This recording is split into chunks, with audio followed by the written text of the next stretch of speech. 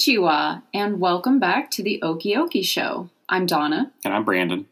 And this is our monthly book club style movie discussion where we talk about Japanese films from our Oklahoma perspective.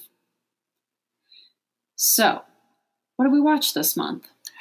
This month we watched 1997's Hana-Bi, or Fireworks.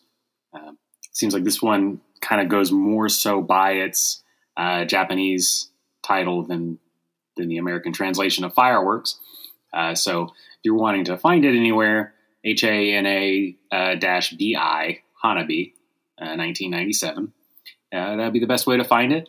You can rent it off of Amazon Prime or YouTube. There's a handful of places that are streaming it, available for rent or with ads. And that is what we watched. Directed, written, edited, and starring Takeshi Kitano.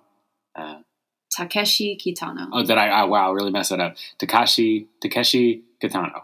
Yeah. Or Beat Takano is his stage name, correct? Yeah. Beat. He was originally big in like comedy and TV, but I'd say this is considered one of his first breakout like movies that people took seriously.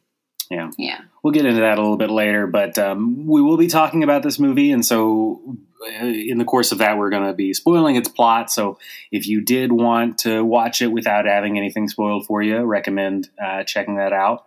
And you're always welcome to reach out to us via email or through anchor.fm. If you go there and find the Okie Okie Show, you'll be able to leave us a voice message. And if you do that, we will review it and most likely discuss it on the show. And you can join our little book club of podcast here and watch some films from overseas. Yeah, which that's another thing I want to get off the table right up front while we're taking care of a little business, is that this is open for discussion. So you can even talk to us about movies we've done in the past. We're happy to revisit.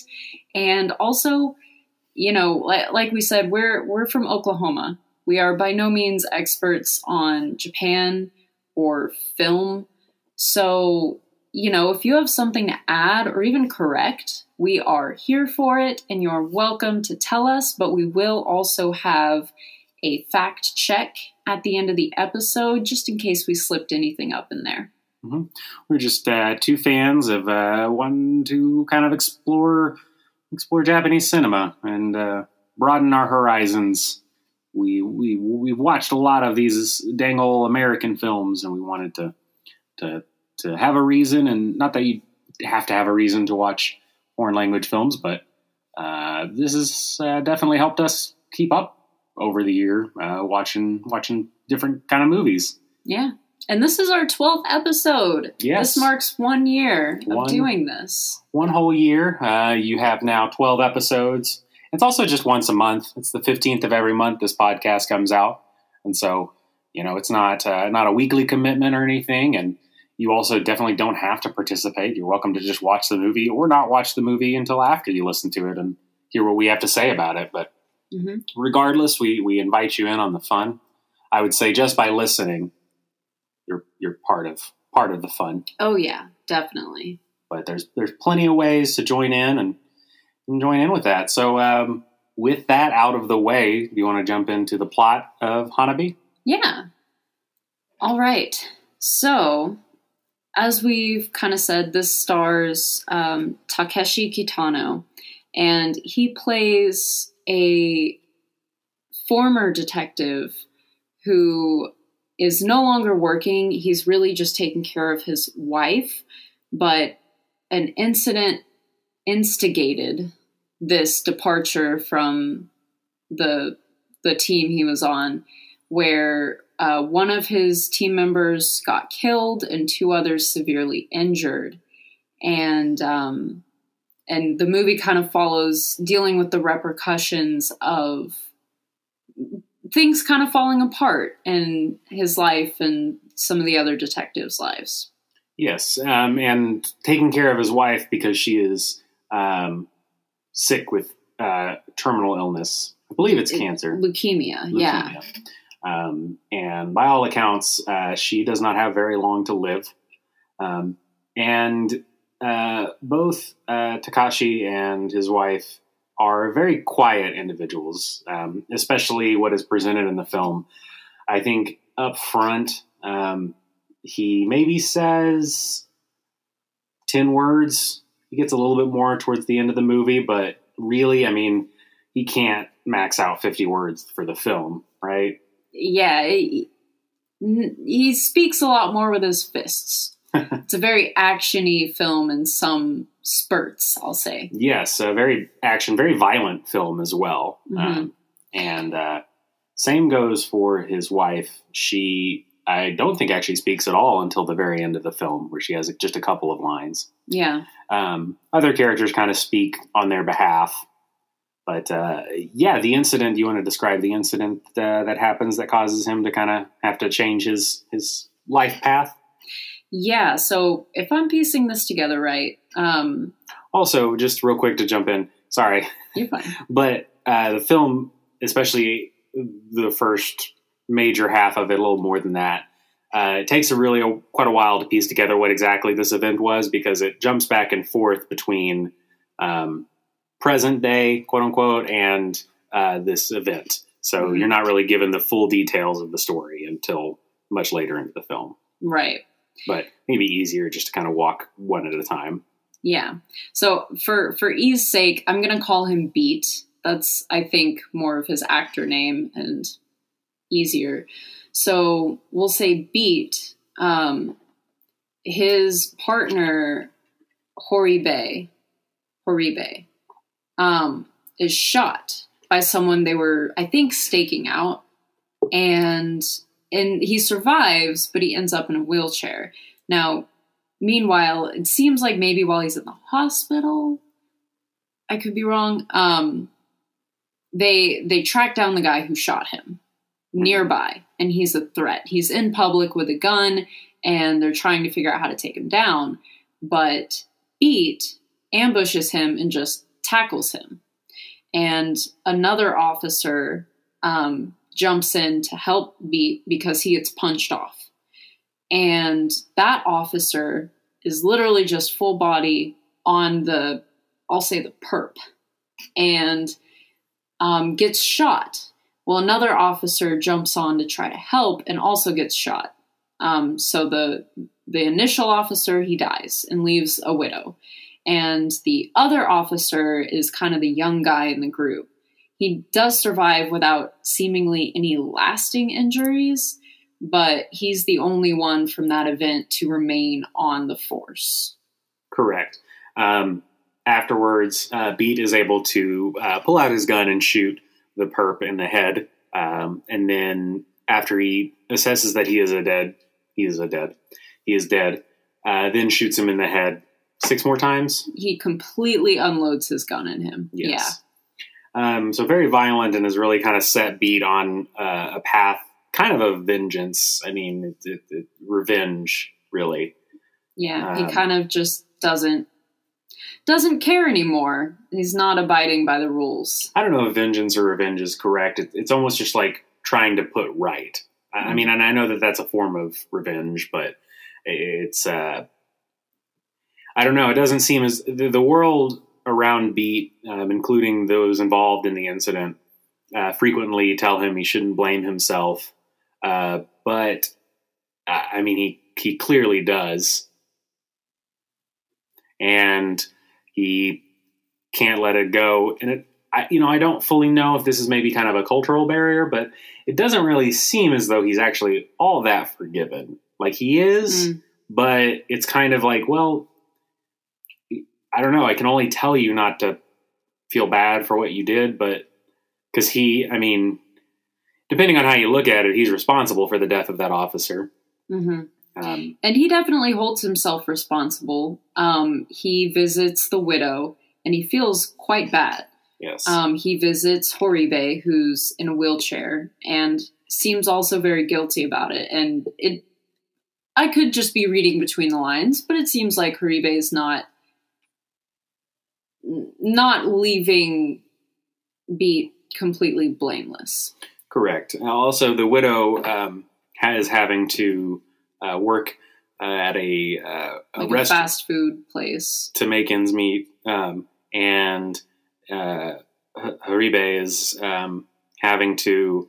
He's confined to a wheelchair, and his wife and daughter left him because of this, so he's all alone.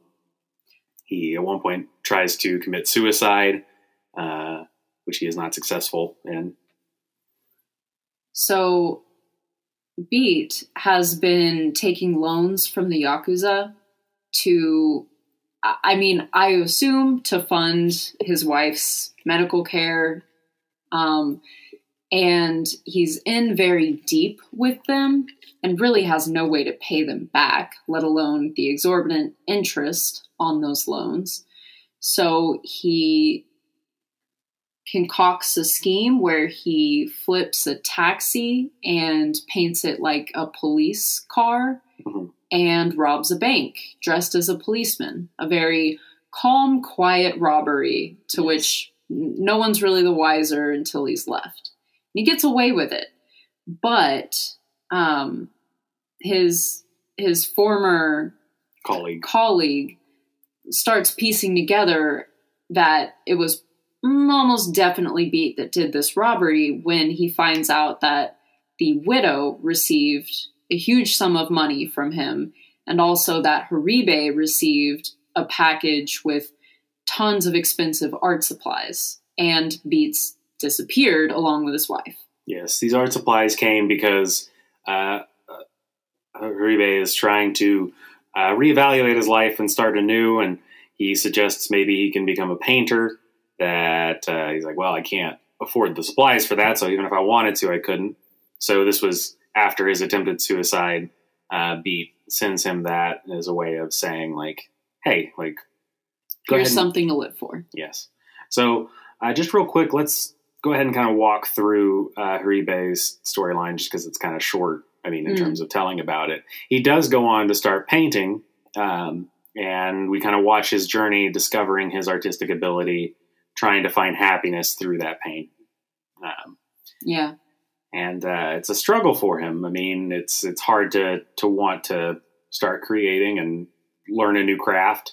But he's eventually inspired by flowers, and he begins to incorporate them into his work and makes these very beautiful paintings, replacing different body parts of humans and animals with different flowers, kind of changing up the anatomy.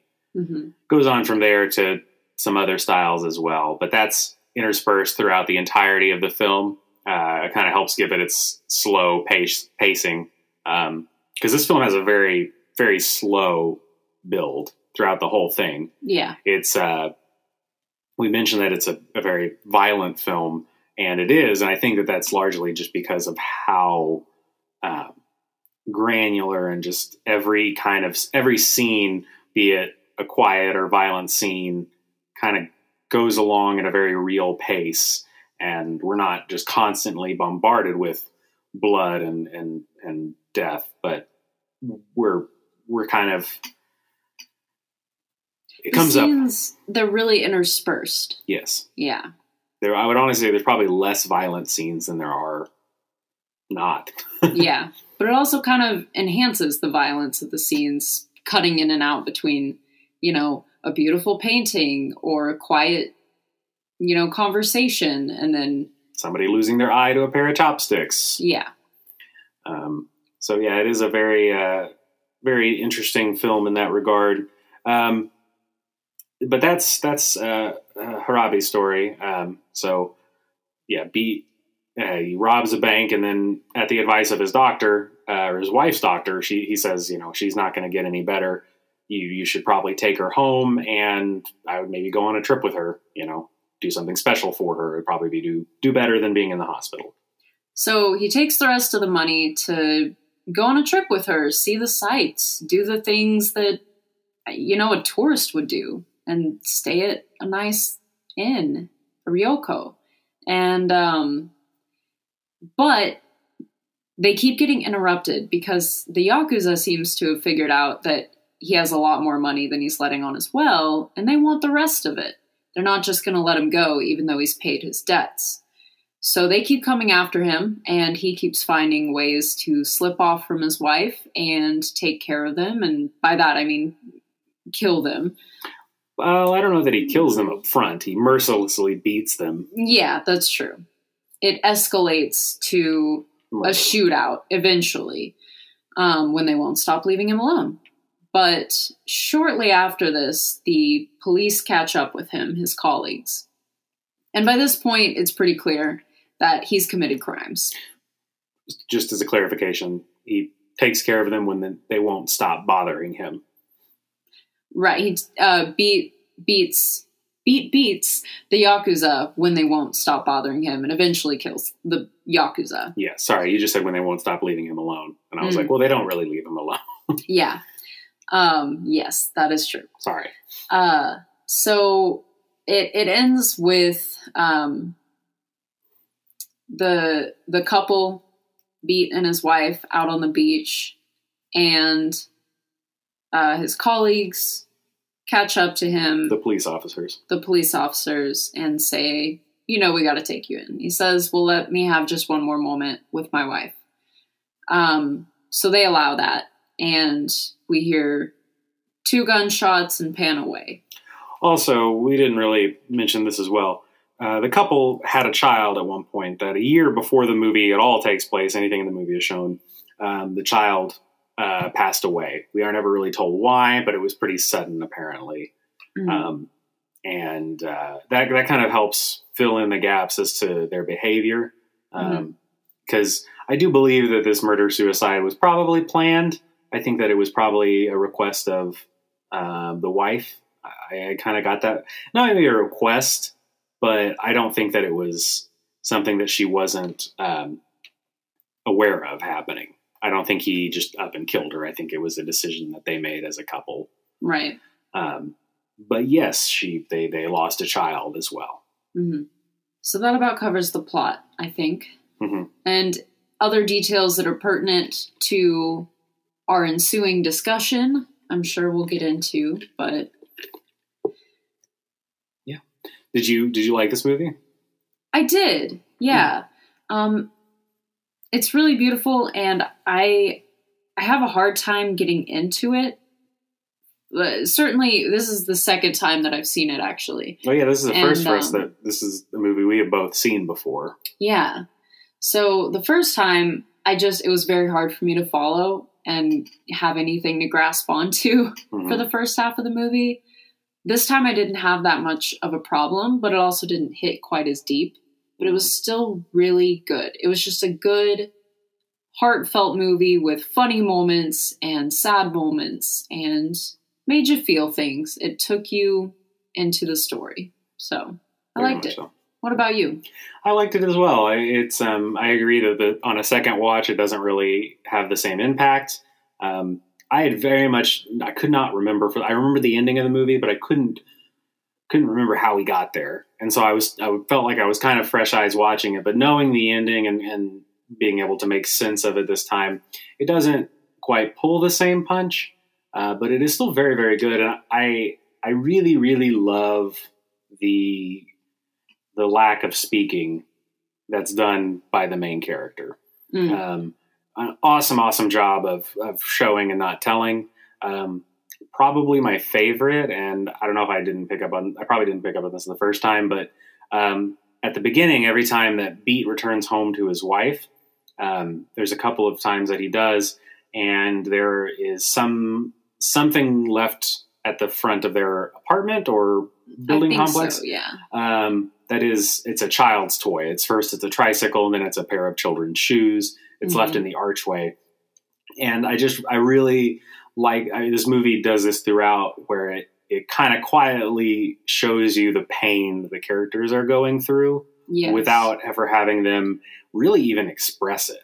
I mean, you don't need to know that there is pain behind these characters losing their child, and that every time he comes home, he's reminded that his child is no longer with them. Right. It's not overdone. And I think that, not remembering all the pieces, but understanding it better this time. If you don't know this aspect of it or anything, or still kind of trying to piece it together, I think it's a lot more subtle on first watch, a little bit more heavy-handed on second watch. But regardless, I think it's a very good way of conveying a lot that these characters have. Yeah. Very much so. Well, do you want to hop into our things for this episode? Yeah. Okay, well, I will go first. We're going to change a little bit of just this episode around in terms of the order of things because of my first topic. Typically later on in the episode, we talk about what this movie reminded us of. But I'm going to move it here because it helps with my topic. So was there anything that this movie that reminded you of? I think we should open it up to anything and not just movies. I mean, was there anything that you felt reminiscent watching this film? Well, in pursuit of different research for this film, I came across a Times article that compared it to Quentin Tarantino. Mm-hmm. And like, I don't know that I necessarily would have made that leap by myself, but now that I've read it, I definitely see it. I definitely see that Tarantino-esque, the bright blood. It's not even almost realistic sometimes. And the mix of like ultra violent, like no one bleeds that much from a single punch, but mixed with weird kind of humor moments. I see that. What about you? That's a really good point. I actually had the same kind of thing happen in terms of Tarantino because, I also found some videos that compared it to Tarantino's work. And that led me to an interview with Tarantino that I thought he was actually going to mention Hana-Bi, but he did not. Yes, I think you're absolutely right. I think Tarantino has quite a way of taking genres and putting them together. And in that actual interview, he did talk about that was one of like his three most influential films. One of it, which being Frankenstein. One of Tarantino's? Yes. Okay. And the combination of these two genres, even though at the time when he was a kid watching the movie, he didn't know of genres, but he was like, oh, this is two of my favorite kind of movies, like monster movies and comedy into one. And like, that's something there. And I completely agree. I think that, I think it's a hard lane to drive to have a violent comedy in that sense. But absolutely. I completely agree with that. I also, I wish I knew the name of the composer for this movie. It's somebody that works alongside Takashi a lot. Apparently, he's like him and this composer have worked together before Hana-Bi was released, and the music in it, especially there's a track at the end of the film that plays. Really reminded me of the 80s. It's a very kind of like almost Miami Vice style musical piece. Sorry, I just have to say, I keep forgetting that this movie was 1997. Yeah. Because of that. Even like the cars and things kind of look a little older than 90s to me, to an untrained eye. So yeah, music, very 80s. And, that was actually watching it this time. And I think I kind of had the same feeling the first time watching it. That track in particular really does not sit well with me at the end of the film. And I think I don't know. I don't know how I'm supposed to feel about it because it's kind of an upbeat kind of 80s ending song that plays right before you hear the two gunshots. And this track is cut out by the gunshots, which is kind of almost humorous in a way. It's because it's kind of like, well, so lived our heroes, pan to the ocean. As we hear this like kind of techno beat, and then it ends, and I don't know how to feel about that, but that is kind of what it made me think of as well. But to jump into my first topic, I want to kind of more further explore when I was watching this. What I kept thinking about was a film that I'm more familiar with, or at least have seen recently as well, was a film from 2011, a film called Drive. I think a lot of people are familiar with it. It's starring Ryan Gosling and Carey Mulligan. Also has Bryan Cranston in it as well. Oscar Isaac is in it, and Ron Perlman. But it's directed by Nicholas Winding Refn. Refn is his last name. Refn. And he was very, very successful here. I think that it actually kind of got a hold of Western zeitgeist in its cool appearance and aesthetic. And I was noticing a very similar kind of path between these two, because both films star a near silent protagonist trying to kind of make right in the world. Now, these characters go on very different paths. I kind of hesitate to try and spoil Drive, because I do recommend it. It's another very, very violent film as well. And I think it kind of takes a different perspective on that violence, kind of the devil may care type of characters who Ryan Gosling plays. Also kind of unredeemable by his drive for vengeance. But I was looking at Hana-Bi and I thought, okay, if I was a Western director and I saw Hana-Bi and I wanted to bring it to the States, if you, with some tweaks, you take away what caused our character to act as violent as he is. So he has a mysterious past. You also, he's not a police officer. He doesn't have that kind of affiliation. So he's got even more of kind of a mystery to him. Driving is kind of somewhat predominant in both of these films, a lot more so in Drive, obviously, than this one. Again, two silent protagonists doing what they can to protect their love interest. Also drives Carey Mulligan is a waitress, if I'm not mistaken. Is that right? Or am I getting this confused with Baby Driver? I don't remember. I don't remember what Carey Mulligan's character She does. is a single mom, so there is that aspect too, Beat and Hana-Bi wanting to care for the now widowed mother and daughter of his partner by financial means.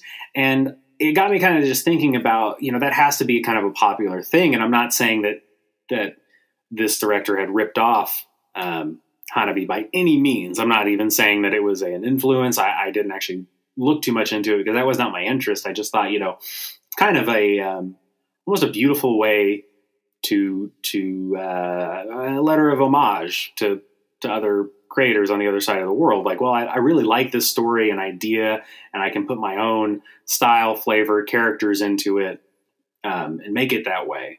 And when I just looked at it, I just really kind of loved to play with these stories, especially, Hana-Bi coming out, what is that?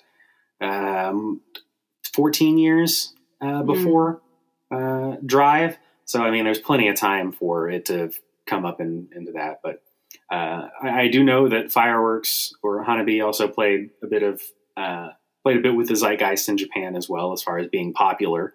And it won some awards, I believe, at Venice Film Festival that kind of got an international attention. So I don't think it's out of the realm of possibility that it was seen by Refn. But it got me kind of thinking about what that process would be like. And I can't imagine, I would say for a fact, there's obviously Western adaptations of foreign language films or Japanese films. But I was curious as to what more nuanced takes would be from these. So I kind of wanted to beef up this segment for this episode and take a look back through the movies we've seen and see if we can kind of deconstruct and reconstruct them into other movies and see what that would somewhat look like. I think I'm going to stay away from animation just because we have, Grave of the Fireflies, This Corner of the World, Akira. Were those the only ones? I think those are the only animated films that we watched. Yeah. No, Your Name was the other one. Yeah. While I think that Western animation, I'm not knocking it by any means. It's a different thing entirely. I don't even feel well versed enough to really say, I think a lot of Western animation looks to Japanese animation for inspiration. And so, yeah. And I think a lot of that even just comes down to style. I really don't know. I don't even think the United States really has the kind of history to even really do some of the stuff that, like, In This Corner and Grave of the Fireflies does. To tell that kind of story, I think, you can maybe get something with like a bit of Feifel Goes West. I don't really remember that film too much. I just know that it has to do kind of a coming to America story. And, it doesn't hold a candle to these other things. Not in a negative way, just, yeah.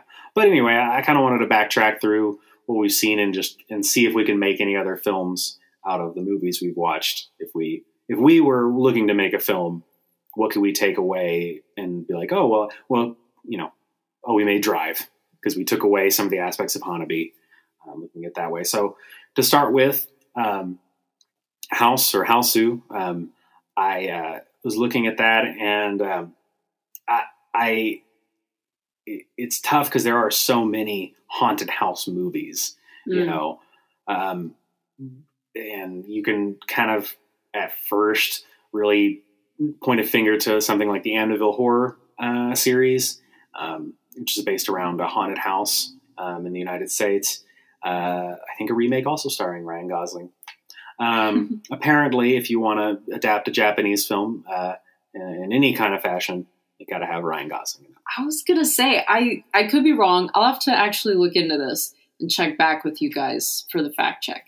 But I want to say Drive is actually pretty popular, or was in Japan. Like, I've seen posters that are like Doraibu, like it's the Japanese poster for Drive.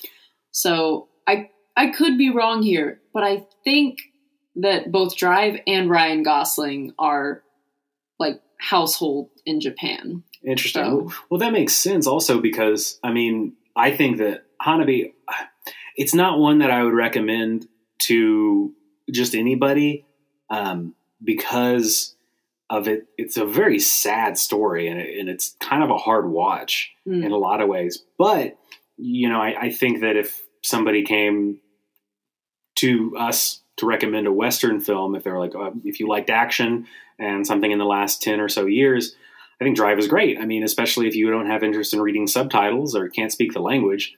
Both of them, I think, almost probably have the same amount of dialogue, but the main character doesn't really speak. So both deliver a performance that you have to kind of just pick up on based on what they say more, or what they do more than what they say. Right. Yeah. I guarantee would be much more palpable to audiences overseas. But back to Hausu, I funny enough, kind of the thing that I really, and I wish I had maybe like read back through the plot of this movie, but do you remember the animated movie Monster House? No. There was an animated movie. It probably came out early 2000s called Monster House.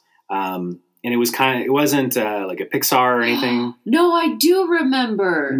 Yes, absolutely. And the kids, I think they had a babysitter or something at the time, but they end up going into this haunted house while their parents are out or away or something. And the house tries to like eat them, basically. Yeah. I just remember a thing with like the uvula. Yeah. That's almost all I remember from that movie. Not much more than I remember. But it made me think about that, the lack of adults and these children kind of placed into a omniscient house that kind of comes to life. And, I could very easily see, I think it's funny that House, the 1977 one, was through the lens of a child. And then Western audiences, I wouldn't be surprised if that was somewhat of an inspiration to adapt it into a scary children's movie. And then just make it animated. And then you don't have to worry about the weird live action versus animated aspects of it. And so I think that could be kind of a deconstruction of of Houseu into Monster House. Good grab. I can absolutely see that. Oh, thank you. The next one was, we don't have to go through all of these, but what was the high school one? The very violent one we watched for October? Ooh. Oh, As the Gods Will. Yeah. That's still one of my favorites. Yeah. It's very fun. That's a very Japanese trope that I've seen here recently for a while now is, high schoolers kind of getting put in lockdown and having to battle for their lives in some form or fashion. I think that kind of comes from Battle Royale, which is a movie I'd love to watch on the show at some point. Beat Takeshi's in Battle Royale as well. He is. It's, that's the penultimate high schoolers battling it out for survival. It's supposed to be a very good movie. I would very much like to watch it. But it's something that I don't even feel like we actually see too much here. We kind of, I feel like, took the YA novel style Hunger Games kind of approach. Because, Hunger Games has been, I've heard noted several times as kind of a spin on Battle Royale, which I don't think so too much. It's got a bigger the Hunger Games have a much bigger world that they're kind of working with, but it is similar in terms of kids versus kids. But I don't know. That one's kind of tough. I actually didn't have a pull for that one, but I was wondering if you had any, anything that we could deconstruct it in any way. Really, to me, the Hunger Games is actually still about the closest. Like, kids put into a situation by someone else. And I think in both cases, you could say a mysterious higher power, right? Someone behind the scenes that says, you don't all get out of here alive. Go for it, Right. With different sort of twists and tricks along the way, and the kids trying to cheat the system if they can, like trying to make it out or bend the rules. So very much so. That one's a little challenging just because of its relation to that Japanese kind of trope of high schoolers getting stuck in a thing. Just in terms of like a full one-to-one thing, I don't know that we have many literal high schoolers trapped in school type of thing. Yeah. The very real world setting of it. Because I guess that, like you were saying, that difference, that spin that I think we largely took here in America of like, it's a dystopian thing. It's a YA dystopia novel. That's very different from this could be tomorrow and something weird happened in a high school. Right. Well, let's do one more just real quick. Forgive me. What was the one we just watched recently where the cellist Departures?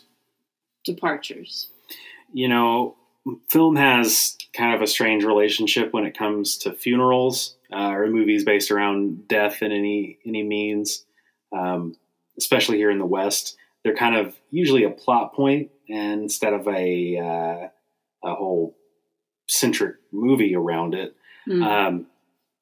But I was, for that one, I think a lot about what if we added on to this universe and added more to it. And I think this actually came kind of after Departures, but I still would like to deconstruct it and reconstruct it.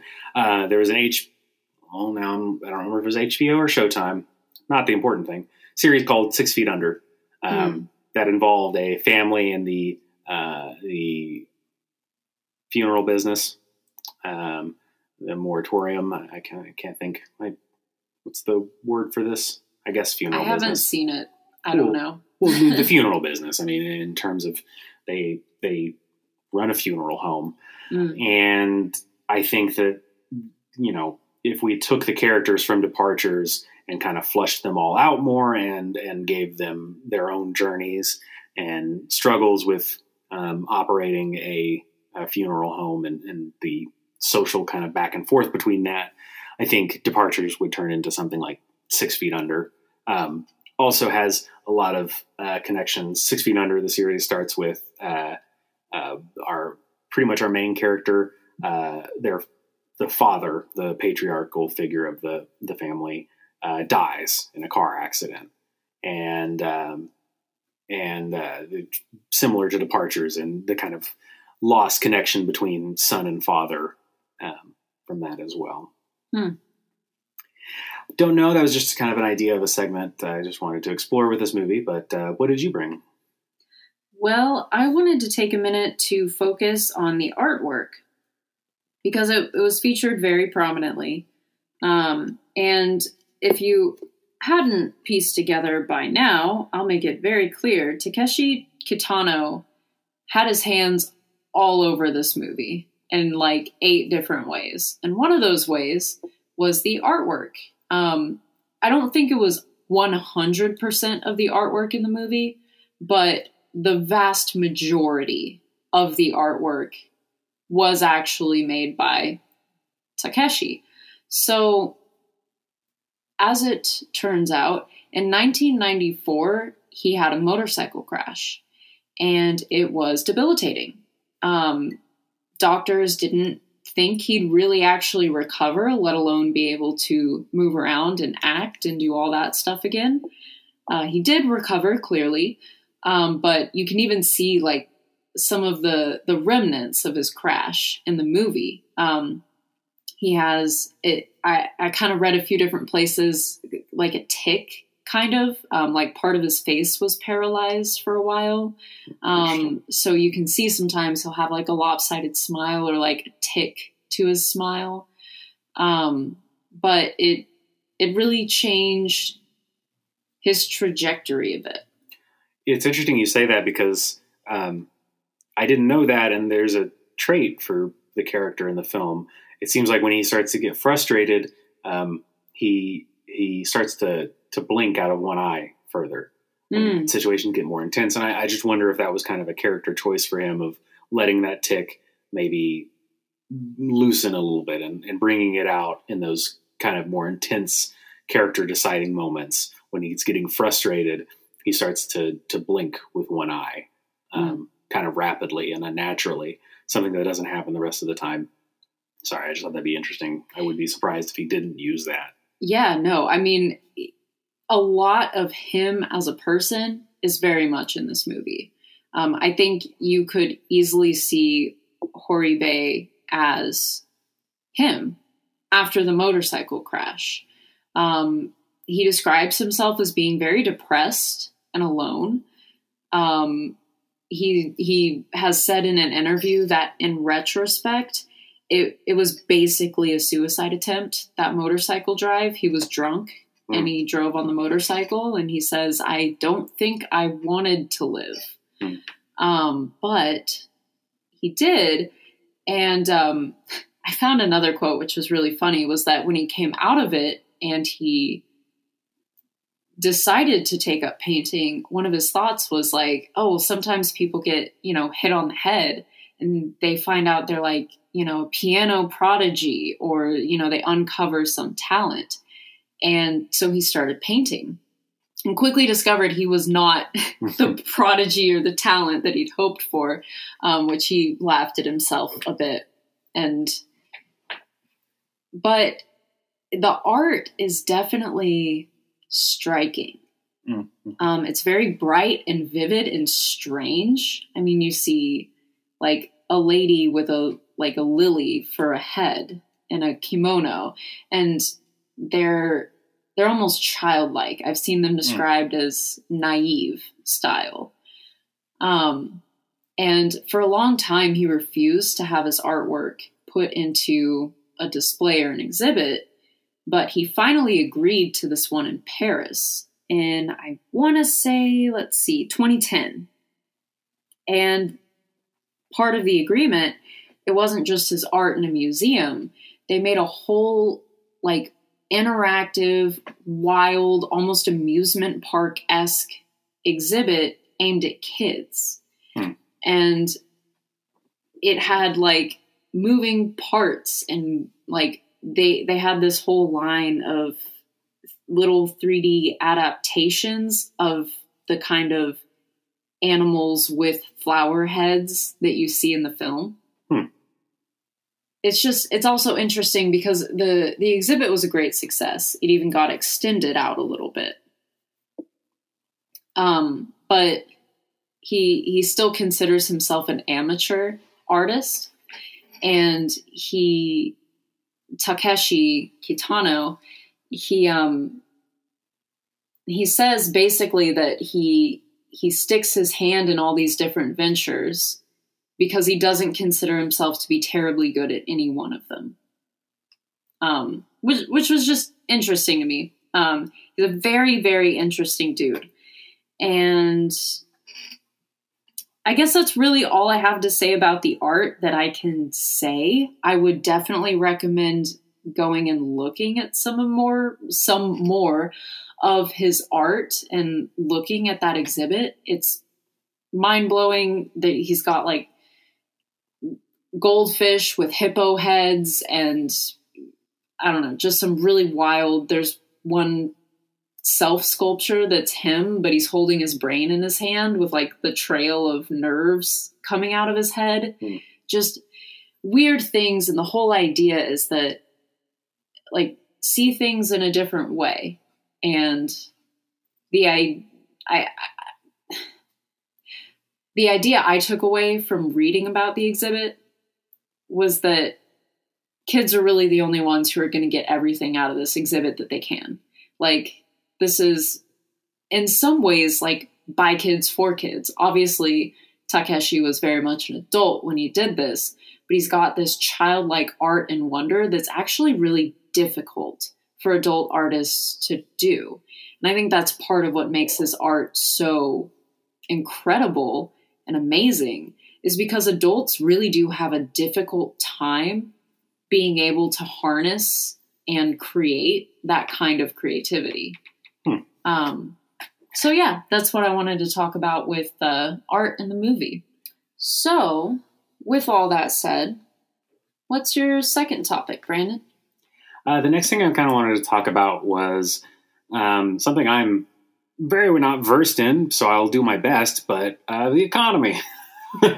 Let's talk about the economy. Everybody's favorite topic, the economy. I specifically wanted to talk about the economy of Japan in the 90s. I think we've touched on this in earlier episodes a little bit, but the 90s were actually very rough for Japan. It's known as the lost decade.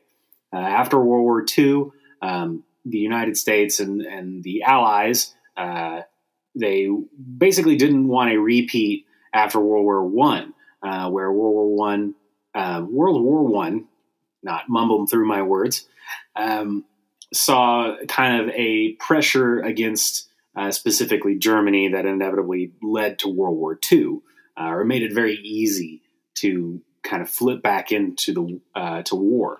And so that was a fear that they did not want to repeat. So they helped Japan rebuild from the war and the devastations of the atomic bombs, and poured a lot into infrastructure that led to Japan being kind of a powerhouse, and still is today.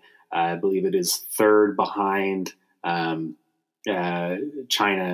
and the United States as far as the economy goes, whatever that means exactly.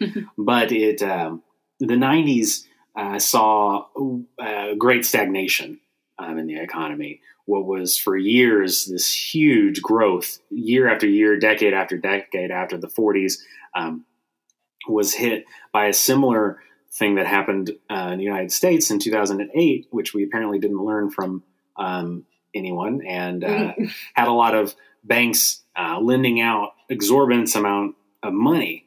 The 80s were kind of a party time in Japan by a lot of accounts, because people had a lot more money and were able to spend it. However, this led to kind of a collapse and kind of just a total stagnation, and for the first time, a growth in unemployment in the 90s. And I saw a lot talking about this film's reflection on that time. It was kind of the peak of the lost decade when this film came out, and it's kind of subtly and quietly in the background throughout. Specifically, I want to talk about the bank robbery scene because both times watching it, I kind of admired the film's direction in this bank robbery not being one of the violent scenes in the film, but it's actually played out very quietly and is in that way very much more of a realistic bank robbery, I think, where Beat just walks straight up to the counter, pulls out a gun and hands the clerk a bag. She runs to the back. Only a few people notice, but nobody does anything. And I saw this kind of talked about as being just the exhaustion that the lost decade had placed on the people of Japan, and how it was particularly rough period of time because it was hard to, it was just work. The party had ended from the 80s, and it was just kind of a grind at this point. Eventually Japan kind of came out of that, but over the course of 20 years, I don't know if it's GDP or just the amount of money that the banks have in circulation is actually hasn't changed. It's the same amount roughly between the 90s and now. Oh, like they haven't printed a bunch of money or anything to like inflate it. I think that's inevitably what they did to kind of get out of that, and it somewhat worked. But it hasn't grown since then. And I mean, the economy has bolstered and kind of recovered. But I also learned Japan is actually in serious debt as a country. I didn't know this about the United States debt, but we have, of course, was something like nearly $30 trillion in debt. Is that what we're at now? But I didn't know this. It's only a couple trillion off of our GDP. Yeah. So we're actually, it's not as obscene as it may seem. It is obscene, but it's not as unrealistic as it may be. It's like being $300 in debt when you're making $280. Whereas Japan is currently nearing $6 or $7 trillion deficit between what their debt is and what their GDP is. So I thought that was interesting because it is while it's a very boring topic, the economy and everything, it is a great way, I think, to view films based on what the world looked like for that particular country or group of people. We recently just rewatched the Matrix trilogy, which was released in late 90s, early 2000s. 99 was the first film, and there is a huge push because at that time, this is the internet boom was kind of beginning, and there's so much in the kind of almost corporate slog that was taking place at this time. People were becoming disenchanted with the cubicle lifestyle, and all of the fight scenes in The Matrix are they take place in actually mundane, very oppressing locations inside the Matrix. One of the first being, seeing Keanu Reeves' character Neo in this, cookie cutter cubicle type office that looks like a dystopian hellscape, for lack of a better term. It's like a literal rat maze. Exactly. And I think that I kind of like looking at Hana-Bi in that way, in that it's, there are these tourist destinations, but they're also just these very kind of quiet realities that people are living in, with the widow having to take up a job. She did just lose her husband. You'd kind of think there would be a pension or something that would help sustain her, but it hasn't even been a year, and she's having to work at a quick service restaurant to survive. And, I don't think that this film would have taken the light that it did without that reality. Another film from the West that does this is Fight Club. It's very much a tired view on what capitalistic United States looks like, and being tired of that rat race. So I thought that was kind of an interesting view, and I'm kind of interested to look more at films as we go on, especially if you watch anything from the 90s from Japan, how The Lost Decade plays with that.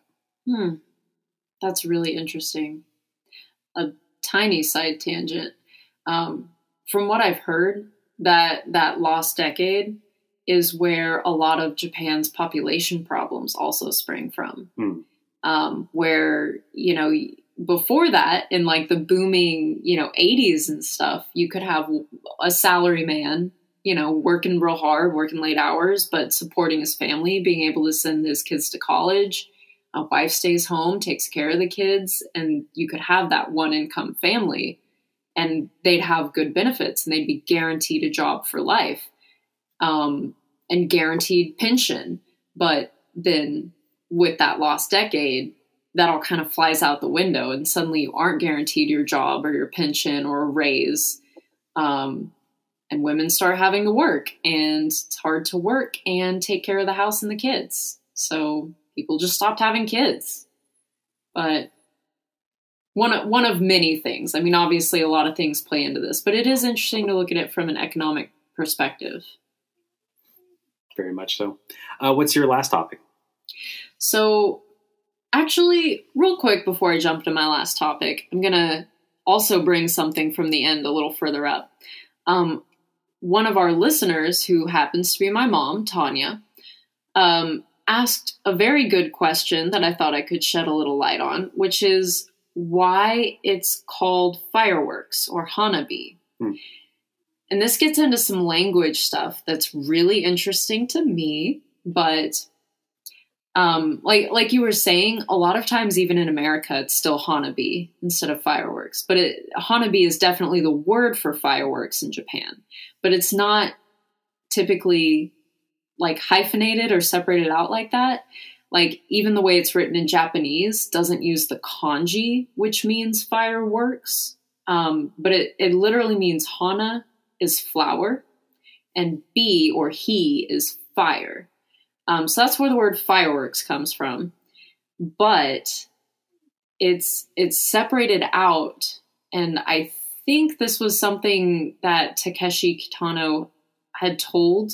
It was in the same New York Times article that I was reading about Quentin Tarantino. But he wanted to emphasize those two pieces of the word that create fireworks. And obviously fireworks play a role in the film. They watch fireworks, they paint fireworks, but also flowers play a role. And the flowers symbolize life. And the fire symbolizes that burning out, or it could symbolize the vengeance that we see in Beat's character. So just wanted to shed a little light on that. That's where fireworks comes from. I'd also like to tack onto that. There's also, I think, kind of the way of looking at more literal with fireworks and how it plays into the story of how there is kind of throughout the film a sense of anticipation building towards something grand, but fireworks all over actually somewhat are kind of unpredictable. You have a set of expectations that so many factors can go into altering that and changing the course and narrative of, be it your life or the film.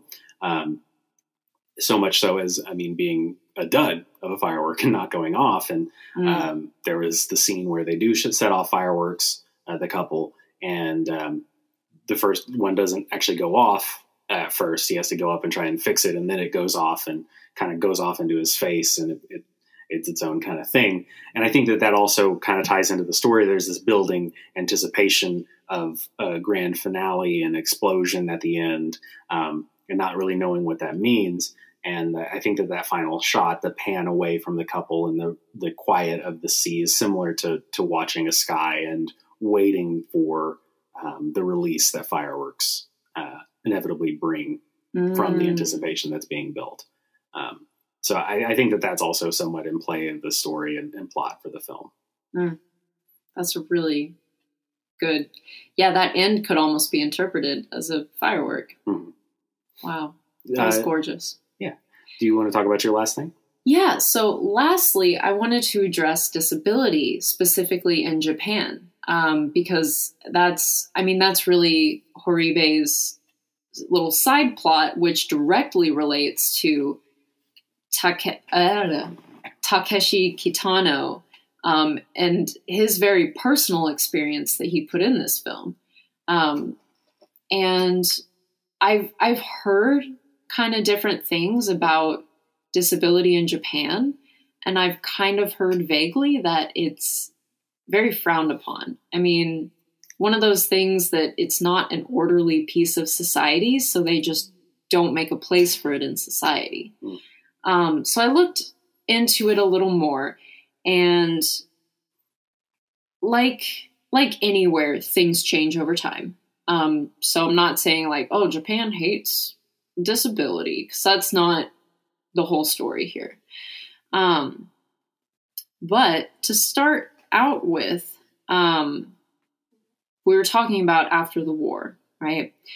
And we've talked about this a lot in different episodes, but there was an extreme food shortage, as there tends to be after a war, especially when you're on what might be considered a losing side, right? And one of the things that the Japanese government did was they, it seems quietly, wrote into law that you could forcibly sterilize someone with mental or physical disabilities, like with or without their knowledge or acceptance of a procedure. So this actually happened a lot.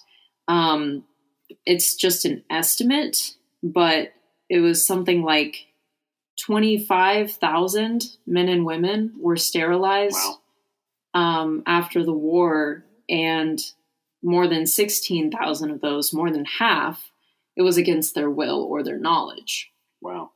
So this was a really bad stain. And it didn't come out either for a long time, because people with disabilities were often in the background in Japan. And for a long time, they were put in institutions. Families couldn't or wouldn't take care of them. And there really wasn't the infrastructure in place to take care of them if the families wanted to. But it started changing, particularly in 2016. There was an incident, if you can call it that, where a former care worker who worked at one of those facilities for people with disabilities went on a rampage. And I don't even know if rampage is the right word. It was premeditated. He had decided that people with disabilities were a drain on the government, because Japan has a national healthcare system. And he knew the facility and he knew the people there, and he went in and tried to kill them all. And the government was not unaware that this was a possibility. He had sent a letter to, I think it was the local police station or the local government office, offering to perform eugenics and kill people with disabilities. Wow. But there was apparently no heightened security after that. And he got away with he was able to go into this facility while there were people working there and kill 19 people and seriously injure at least 25 more. Wow. Now, the one silver lining to all of this is it got Japan talking about people with disabilities and how people view them. With physical disabilities, that's been, I think, a quicker recovery to looking at those as people.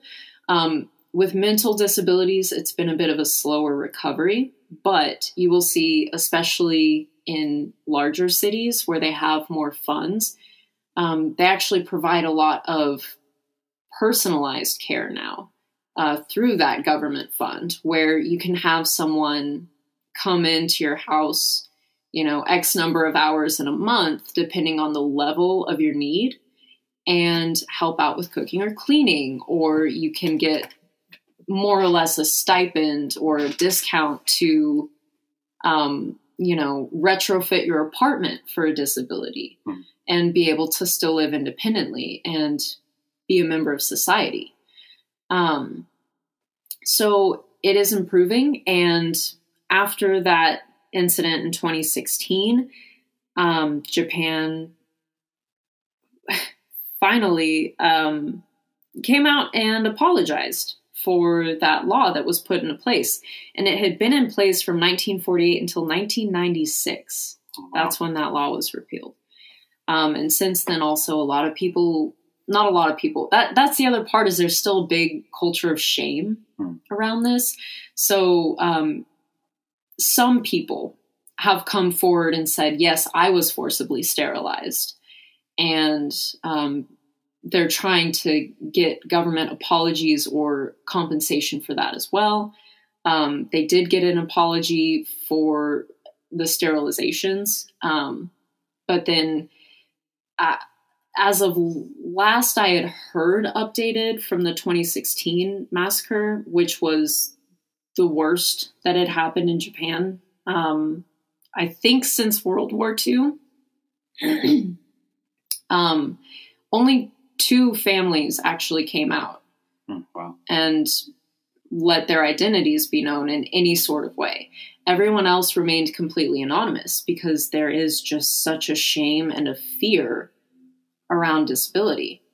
But like I said, it is getting better. And in some ways, especially with their healthcare system, they're actually kind of beyond what you see in America or in Canada, which is, I watched a video with a person who was born in Canada and working in Japan, talking about his experience comparing the two.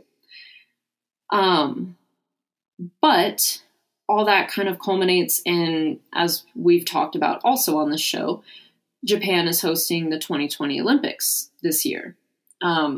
They're also hosting the 2020 Paralympics this year, a few weeks after the Olympics concludes. So that's also kept this discussion alive, I think, to some extent, gearing up for the Paralympics and disability activist groups really using this leverage to try to make life better for people with all kinds of disabilities living in Japan.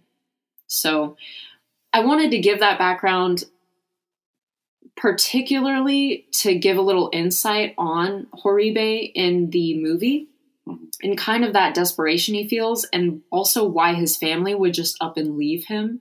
It seems maybe extreme if you're in the West in 2020 looking at it, like, oh, come on, like he's going to get a pension, you would think, or whatever, and you don't just leave your husband. But if you understand that deep culture of shame and the lack of help there was at the time, it can start to make more sense. But also, I wanted to share this as a good background to gear up for next month's movie, which is called 37 Seconds. So 37 Seconds is a 2019, so it's one of our most recent, one of our most recent films that we're going to watch.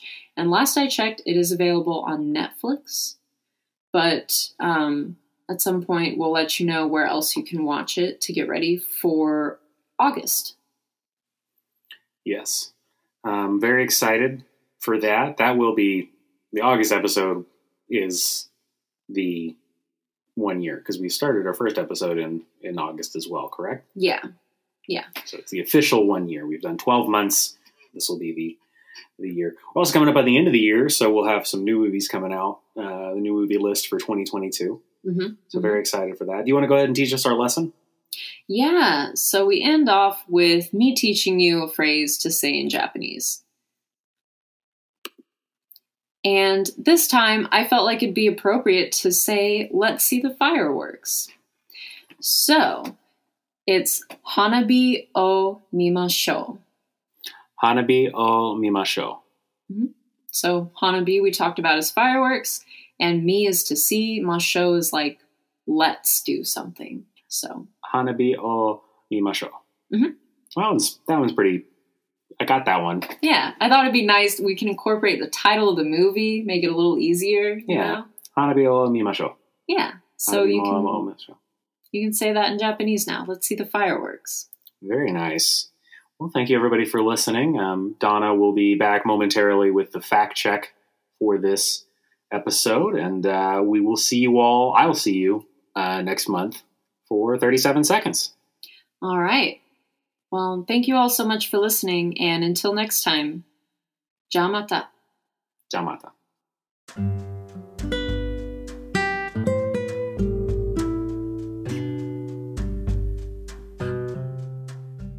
Hi, this is Donna, and I'm back with your fact check. Let's jump right in. Brandon couldn't remember the name of the composer for Hana-Bi. The music is by Joe Hisaishi, and that's Hisaishi. In the film Drive, the love interest Irene, played by Carey Mulligan, is just the main character's neighbor, not a waitress. Drive came to Japanese theaters in 2012 and did not gross terribly high. It ranked 177th in the box office that year. I don't know why. I was so certain that both Drive and Ryan Gosling are staples in Japan. Maybe they've gained popularity since or outside of the Drive theatrical run. If you know more, let us know. Amityville Horror stars the other Ryan Reynolds. Maybe it's a Ryan thing. Monster House was a 2006 film, and 6 Feet Under was, in fact, an HBO series that ran from 2001 to 2005. And Brandon was definitely correct that Japan is the third in countries' economies ranked by gross domestic product.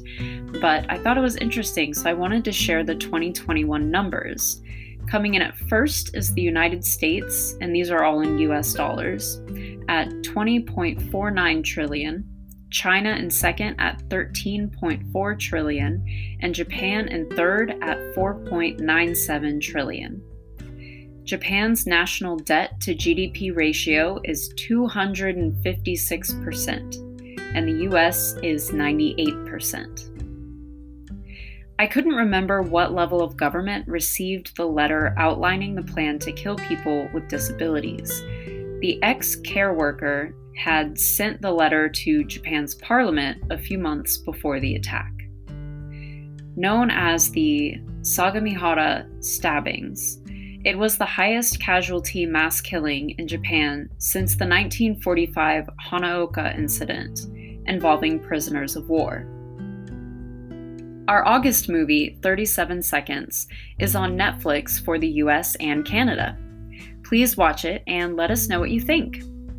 You can send an email to okiokishow@gmail.com, and that's OKIOKIESHOW. We're also on Instagram and Twitter at okiokishow. And as Brandon said, you can leave us a voicemail at anchor.fm/okiokishow. Just look for the message icon at the top. Thank you all for listening. Kyotsukete.